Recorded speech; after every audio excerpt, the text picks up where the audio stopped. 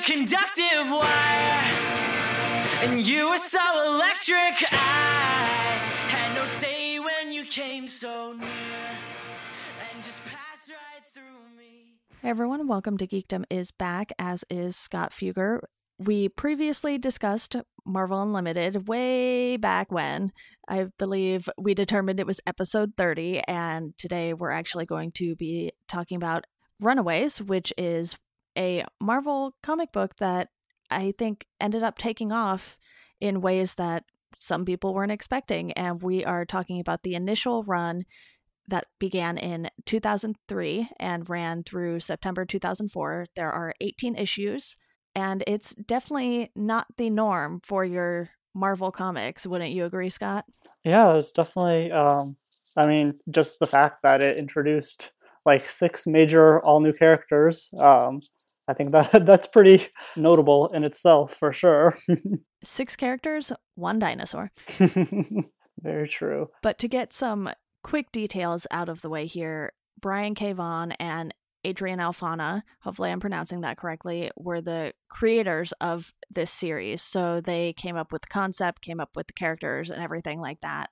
Because, like you said, Scott, these were all new characters. And if you look at it in a broader respect too, they created a lot of characters for this because each kid has their parents involved in what they called the Pride. So you have a large amount of characters being introduced in this, actually. And, you know, I don't know if you have watched the Hulu show, but they changed things up a little in that. And if you enjoy the comics, I would still definitely recommend checking the show out too if you haven't yet. Yeah, definitely plan on it. I was thinking I'll at least make it through the end of the Brian K. Vaughan stuff. So like the 24 issues of the next volume, but then I'll probably give it a go.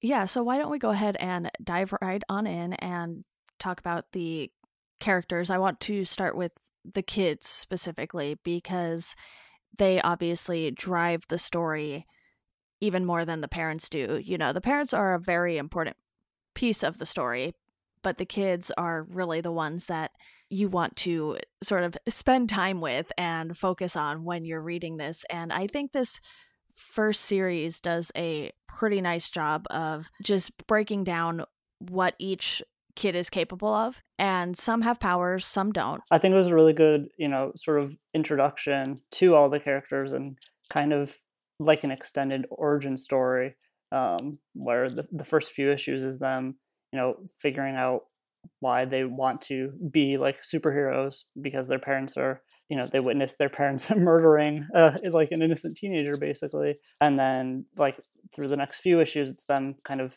putting together the story of why their parents did this, and along the way kind of realizing figuring out what their powers are. Absolutely. And we even get a look at what the kids are capable of, the ones who don't have the powers or a staff or anything like that. You know, Alex is all brains pretty much. He likes to be strategic and he plans very far in advance, which we will get to more on that later. But you have Alex, Nico, Molly, Carolina, Gertrude, and Chase. So they've basically been friends for many years. You know, their parents have been part of the Pride for so long that the kids were sort of just forced together. And even though they pretend they didn't like hanging out with each other, they ended up enjoying themselves enough to sort of build this trust over the years. Yeah, and I think that was kind of one of my favorite parts, was kind of seeing how their relationship had previously developed and how it like continued to develop. Because like you said, at first they're kind of all like, oh, we have to go to this stupid charity event for our parents every single year. Oh, I don't want to be forced to hang out with these people. But then, as time goes on, you kind of see that, they know each other a little bit better than they let on. They're a little bit like closer to each other than they let on. And that kind of allows those relationships between them to kind of be naturally sped up a bit as they go through what they're going through. Absolutely. It's one of those things where you see that they're sort of still growing on each other, even as these 18 issues unfold, because, you know, they would see each other, but it never felt like they hung out all the time. It was basically this yearly thing where their parents would get together and they would all just go hang out in the game room, which the Wilders have a pretty nice game room, gotta admit. For sure, yeah. I'm jealous of all those arcade cabinets they got going on in there. Right. But to touch on the parents too, they're all very successful in very different ways. So it's somewhat more likely that the parents would have come across each other in their adventures of going to things like charity galas and, you know, all those things that rich people do that you and I probably aren't aware of even. And you can tell that there's some strategy in place with them too, just based on what all of their specialties are. And, you know, you have them doing this terrible, terrible thing, but their reason for doing it is to save their children. So it's like, yeah, I get that. I guess that's kind of noble, but not really, because you're ruining literally everything else. And I mean, it comes out in the end that like they, the original intention wasn't to save their children. It was kind of all for their own gains. Right. The prospect of living in eternity and being these kind of all-powerful beings a little bit. And then it was kind of the kids. One couple had kids, and it threw a little bit of a wrench in the works. Yeah, it's one of those things where it's like, maybe you should have discussed this a little more if you didn't want kids in the picture. And it seemed like they had somewhat discussed it, but didn't really make any set rule about it. So then it was like, well, one of the couples is going to have a kid, so now we all have to have kids. And I was like, okay, that makes sense, I guess. Not really. Yeah, I know. I would have almost expected people to fall more, especially these characters, to fall more on the selfish end, where it's like, well, I'm not gonna have a kid and decrease my chance. I'm gonna maybe use one of their kids as a sacrifice next year. Yeah, and because this was the very first volume of these characters, you don't have a ton of time to spend diving into their past. You know, 18 issues is a lot still for a run. You know, I actually kind of wish more comics would sort of fall in that 12 to 18 issue range of telling sort of just this complete story. And one could argue that this story isn't technically complete because they do bring it back in 2005 with more issues from the creators, which is nice. But I feel like as far as this story arc goes, it's like, okay, you know, these things all happened in a row, and that's how we got to the end of this. And I'm totally fine with things sort of leaving you in cliffhanger mode. Yeah, I mean, I think as like a one-off, you know, story as a whole, it, you know, does kind of everything that it needed to. And if it hadn't ended up, you know, kind of getting the cult-like status that it ended up getting, I think, you know, it still would have been a good piece of work just on its own on this first volume. But I definitely do see like why that kind of cult status kind of became, and, you know, allowed it to flourish into, you know, I think they're up to like they're on a fourth volume or fourth or fifth like run now. And I've only read this one so far, but I can really see how, you know, there's that potential for these characters to continue to blossom and be developed. Actually, one of the interviews that I read that was or skimmed through that was cited on Wikipedia, Brian K. Vaughan said that for like his other series, Y the Last Man and Ex Machina, and I know this was pre-Saga, but I know for Saga 2, he's saying how he has planned endings in his head, and he knows, you know, how it's going to end, and he knows what he's working towards, and that's kind of the goal. But with this series, the goal was more to create these characters and to, you know, allow future writers to take them in to different directions and continue to develop their story, which I think that makes a lot of sense looking at these issues. And like one of my kind of little qualms about it was I feel like there wasn't quite the character development that I wanted. And I'm wondering, now that I read that, I'm wondering if that's kind of part of the point, is leaving it more open-ended so that these, both him in the future and other writers that he knows or that he hopes are going to take the helm, giving them a little more wiggle room rather than having these like finite character traits that are kind of less malleable. It's as if the story didn't really have time for that character development that you were hoping for, because what they witness is such a big deal to the point where they just go on the run and they're taking things day by day and they're sort of just winging it, even though we find out maybe not winging it quite as much as we thought at the beginning. But you have all of these things happening so fast that it's like you don't have that sort of time to sit down and just hang out with these characters really and get to know them better. But I think you get just enough of each of their personalities to figure out, generally what you need to know about them in order for the story to work. And I think obviously now having 5 volumes, the current one is still ongoing, I believe, from Rainbow Rowell, I'm not really sure, and Chris Anka. They are doing a more sort of grown-up version of Runaways from what I've heard. I haven't read it yet, but I do agree with you that it kind of lets the other creators take these characters and do something a little different with them. They can't be running away 100% of the time, so that things have to slow down at some point.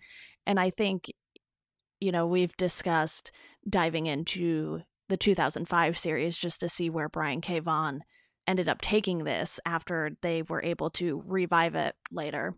But I think as far as just establishing everything and the story that they give us, it's interesting because it leaves you wanting to know more about these characters. And I think that's what makes it so effective. It's like, okay, here's this crazy thing that happened, and that's sort of all we're going to give you for now.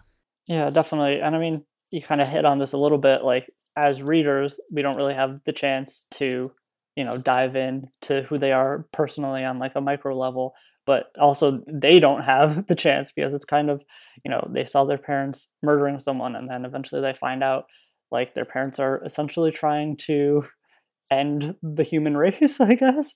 So that, the stakes are super high for them and, they don't have their own chance to, process it and figure out kind of like what it means for them. The obvious exception would be Alex, if you want to go there. Yeah, we can certainly talk about the twist in a bit, but a little more on the story. This takes place on the West Coast, so it's taken you out of the East Coast Marvel world. Yes, there were the West Coast Avengers and everything like that, and that's even brought up in here, how there's an old West Coast Avengers storage place and everything like that. And I do like that within the story they do tie things into the MCU, and obviously you get the big Captain America appearance later on towards the end of the run here, but they just give you these little tidbits along the way and you're like, okay, so they do exist in this same world. It's not like they're putting them on the West Coast just because they want to pretend that all of the heroes in New York don't exist. Yeah, I think it kind of goes back to like that whole kind of like creating a whole new like world within the world and like this whole new set of characters and really, giving them the space to kind of like discover themselves and flourish. I think, in that way the setting makes a lot of sense for sure. Plus, because of how rich all of their parents are, it's like, yes, you have a lot of rich people in New York and they could have a brownstone or something, but I feel like just seeing a bunch of brownstones wouldn't be nearly as effective as their big sprawling mansions that you see and all of the land that comes with that. Definitely. I mean, they need somewhere to run away to, and I guess technically in some ways it'd be easier in New York since it would, take forever to search every single building and stuff, but there's a lot more room for them to run away to. And Yeah. The sort of hideout that Chase has isn't really something that would exist in New York. Oh, absolutely not. There's just no real place for that. And, obviously you have Central Park and everything like that. But there are so many people going through there all the time. It's like you can't really hide there. Yeah, I mean, also if you add the fact that Alex's parents have them framed for murder and have the police looking out for them, Yeah. that would be a lot harder to avoid suspicion in New York when it's plastered all over the TV screens and billboards and everything. It's a lot easier to keep a lower profile in California where they are. Now I just imagine all of the Times Square screens being covered with their faces. It's like, yeah, you're not really going to escape that. I know we want to dive into the twist a little more too, because I think that is a crucial turning point in this series. And I like that they hold on to it for so long. Everything has happened. And because we're reading a comic book too, one of the things I've realized when I was rereading this, it's like we have absolutely no clue who it is because all we get is a note and we don't hear the voices like you would in a TV show. You can't tell if it's a guy or a girl or anything like that. So it adds more to the mystery in this format, I think. And that's very helpful because if you hear a voice, one, they'd have to have some sort of voice distortion to really just keep the mystery going. But if we heard that it was a guy and you know that Alex and Chase have pretty different voices, it's like, all right, well, there's no fun in that. So I think using that as a tool in the comic is a really nice move because there's absolutely no indication of who it could be until it's revealed. Yeah, I think it was really effective. And I think they kind of put little hints in there here and there that, I feel like when they set up like the parent-child relationships, it seemed like, Alex and Nico and Chase were kind of the ones more at odds with their parents. And then like Carolina and Molly seemed to be the ones that were kind of closer to their parents. And, when they showed the note, it was kind of just a very generic handwriting. So it definitely, I feel like there were certain assumptions that at least I made towards who it would be, but kind of without any real evidence.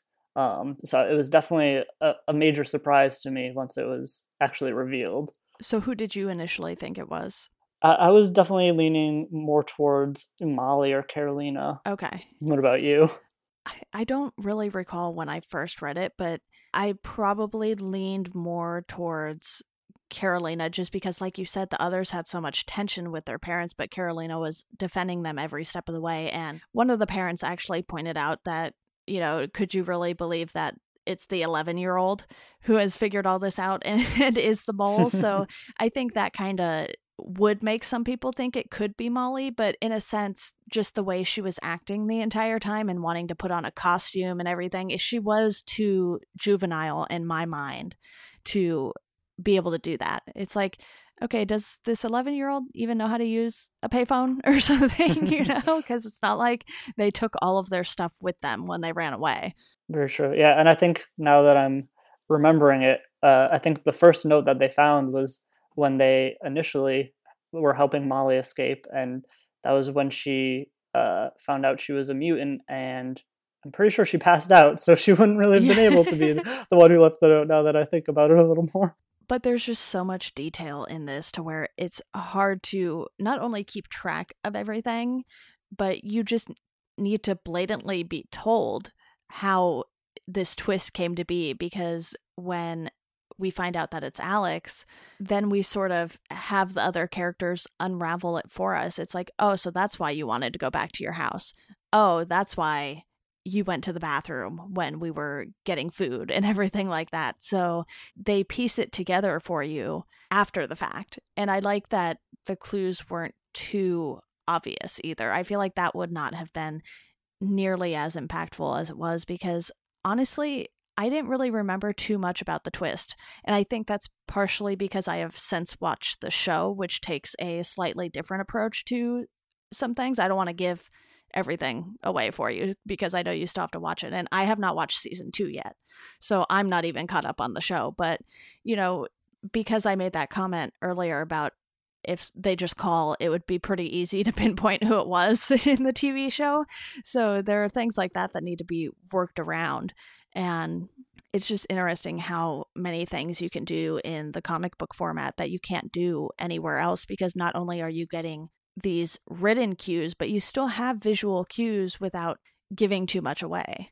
Yeah, definitely. And I mean, I also think that, typically if, you're reading like a mystery or like watching a mystery movie or something like that, it's like, you're kind of trying to figure out, who did it, whatever, stuff like that.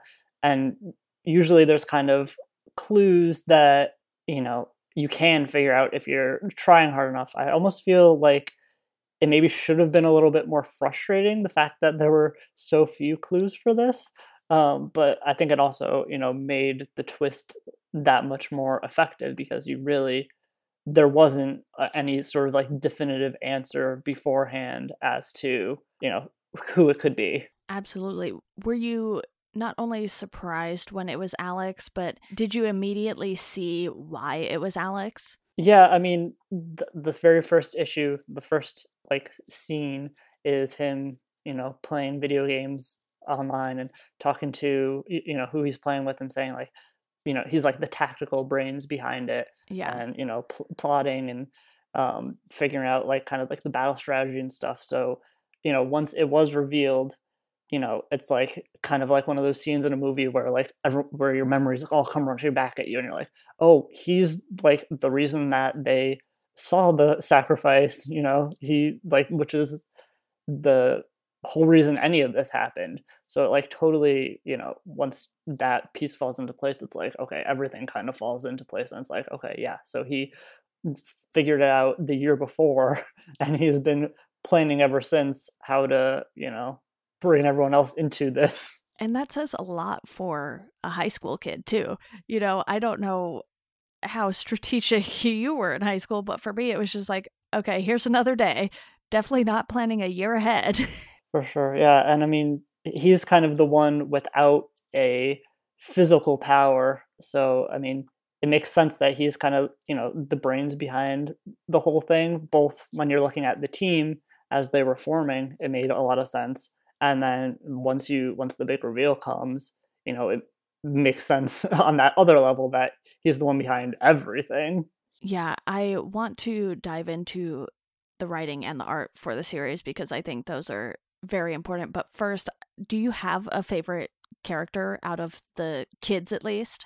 I think my first, immediate first impressions, my favorite character is probably Nico. Okay.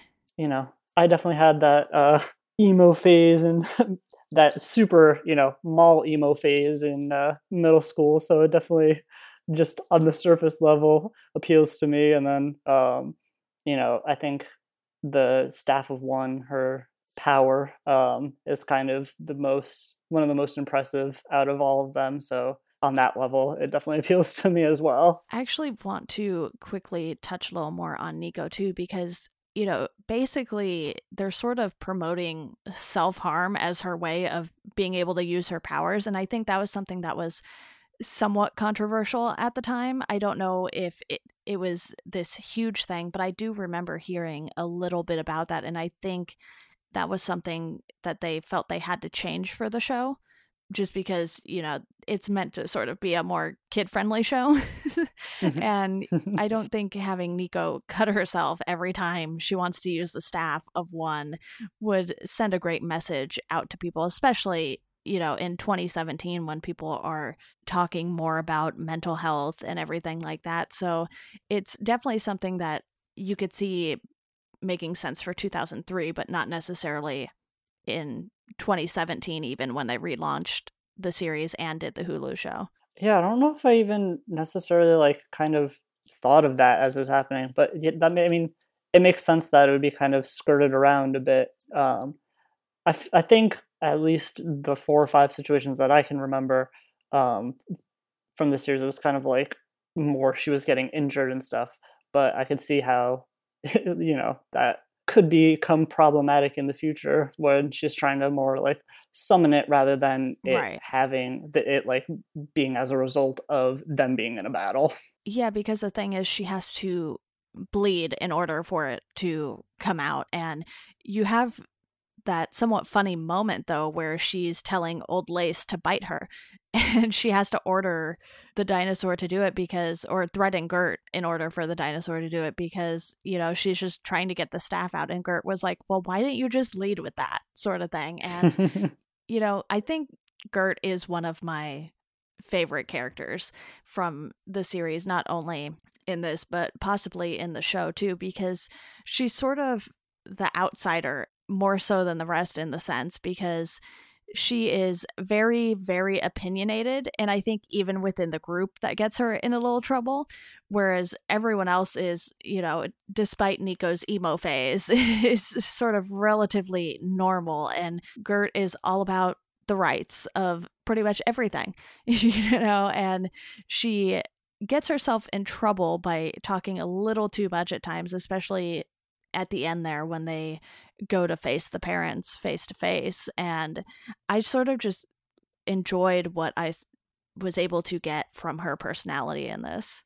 Yeah, I think she would definitely be like my second favorite of the group. I think I really like kind of like her attitude, and like you said, kind of like the outsiderness of it. It kind of adds, a little bit of, kind of like resistance within the group, where she's more like, we gotta let go of our parents totally and, be totally on our own and stuff like that. And then the other ones are kind of figuring out their situation more. It's a little kind of like less black and white for them. And I think it adds another good dynamic to the group. Absolutely. Well, let's dive into the writing and the art on the series, because that's something that obviously drives a lot of this story. And I really liked both the writing style and the art style on this, because as I've been reading more and more comics, Brian K. Vaughan is a writer who I've constantly been reading. Basically, I loved Y: The Last Man. I read this and enjoyed it. I started Saga and I've enjoyed that. It's like kind of no matter what he seems to do, I end up enjoying it. And he does so many different types of stories too. Runaways isn't all that similar to Saga at all, I would say. Maybe a little more similar to Y: The Last Man in the sense of all of the traveling that has to be done in both series. But otherwise, I just think his character work is very specific. He knows when to give you just bits here and there and when to give you more information. And I think, if we do the 2005 series, that's something we might see happen. And I can't recall if I've actually read that full run. I know it's 30 issues, but Vaughn and Alfana are on 24 of the 30 issues, so I will have to check and see. I know, when we did our Marvel Unlimited episode, we can't remember if they had implemented the little check mark to show you what comics you've read or not, but they do it now, so. Yeah, Brian K. Vaughan's definitely a favorite of mine as well.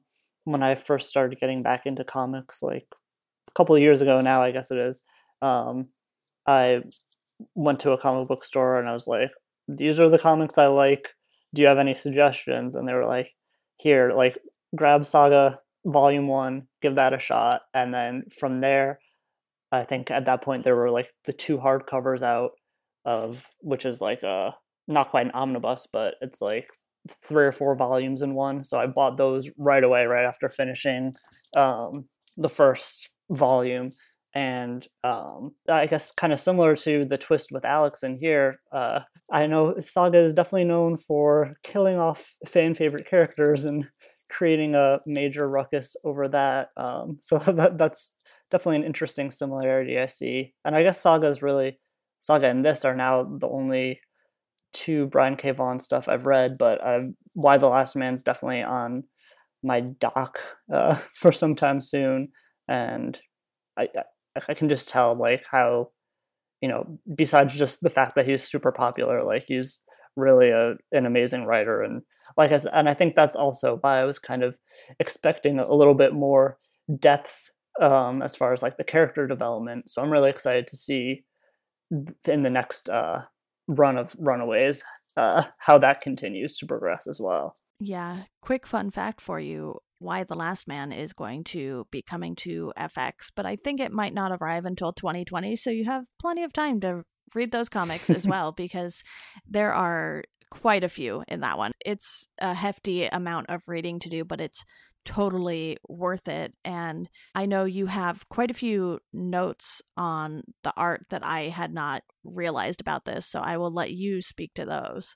Yeah, I actually just kind of saw it at the top of the Wikipedia page just before we started recording, but apparently this was originally published through a Marvel imprint called Tsunami, and the goal was to bring in new readers, like especially like younger readers and fans of manga, Japanese comics, and I think that makes the art direction make a lot more sense for me because it's kind of a little bit like I feel like it's a little bit less detailed, a little bit more two dimensional, and it has. I really like the color palette though. It's kind of like I feel like it's kind of like subdued colors a little bit. But yeah, so the in that way, talking about like the manga and the younger readers, I think that makes the artwork make a lot more sense. And then I also thought it was really interesting that these were originally published as digest sized rather than like the typical trade paperback, which is Okay. that's probably what like an 8 by 10 ish, closer to that. The digest size is a 5 by 7, which is like the size of like manga typically. So I can imagine that would be much different. Like I can't imagine like reading an American comic in that size. It seems so foreign to me. Pun not intended, but I think if I read it again, like taking that into account, I might look at things a little bit differently as well. And I just thought it was pretty interesting. I kind of want to know what these looked like now, because I have only ever, one, read it on Marvel Unlimited, and two, seen the actual trade paperback sizes for it. So that's interesting. I would be curious to know if it's something they still print or if they only print them as trade paperbacks now, because if they don't print those sizes anymore, that's sort of like a really great collector's item to have for this series that seems to sort of just keep getting more popular every time someone's introduced to it. And this is sort of one of my go-to recommendations, I would say, for people who want something to dive into on Marvel Unlimited but don't want to be overwhelmed necessarily. Yeah, I think it's a really good fit for that because, it doesn't come with all the baggage of knowing that, oh, Spider-Man's been going for over like half a century. And, like there's kind of a bit of a barrier to entry with other Marvel like titles because, especially with like some of the bigger ones like Spider-Man and stuff, there's a kind of assumed knowledge of the character's past, um, which isn't really necessary with these. Absolutely. It's like the Matt Fraction Hawkeye series. Yes, Hawkeye has been an Avenger and everything like that, but you don't need to have any of that background really to dive into that series. And I really like when things are more contained like this, but like I mentioned earlier, they have nods to the larger Marvel universe. And I want to dive into some final thoughts here because we did not touch on Cloak and Dagger showing up yet. And that's another duo that have made their way to the small screen. Cloak and Dagger is a show on Freeform right now, and actually I think today they announced when the second season would premiere, but they aren't your biggest heroes showing up like Captain America did, but they still have this role that sort of makes you understand, okay, this is the situation we have on the West Coast, and this is who is going to come deal with it, and they run into their own issues along the way. And I sort of just like that they didn't feel the need to bring all of the Avengers in. Even the Captain America appearance didn't feel too overdone. Yeah, I mean, I feel like the Captain America appearance almost was a little bit more like a cameo. And I think the Cloak and Dagger, it made sense because, these are teenage runaways, and that's kind of what Cloak and Dagger are as well. So there was, that sort of feeling of kinship between the two. And I think that, I think it worked really well. Absolutely. Is there anything we haven't touched on that you want to discuss? We pretty much hit on everything. I'm just excited to continue to read the next volume and see where it takes us. Yeah, and the next one is actually the longest one, I believe, because volume 3 is 14 issues. Volume 4 was only 4 issues, and I think that volume was more of an event tie-in. So you have these 4 issues that sort of tie into something larger, and the current volume 5, I have no idea what their plans are for that or how long it's going to go, but it's something where just by looking at the first issue, I was like, okay, I want to check this out, but I need to read the other stuff first. Gotta kind of go in order here. And like I said, I don't recall if I've read volume 2 of it, but I'll probably find out once I dive into it again. And like I said, Scott, you are more than welcome to come back on to talk about that one if you're interested. For sure, I'll be happy to. Awesome. Well, thank you for talking about the 2003 volume 1 with me. And to our listeners, you can follow the podcast at GeekdomPod on Twitter. Welcome to Geekdom on Instagram. And we do have a Facebook page, but that's not as fun as Twitter or Instagram right now. So there is that. And as always, thank you all for listening, and we hope you enjoy the rest of your day.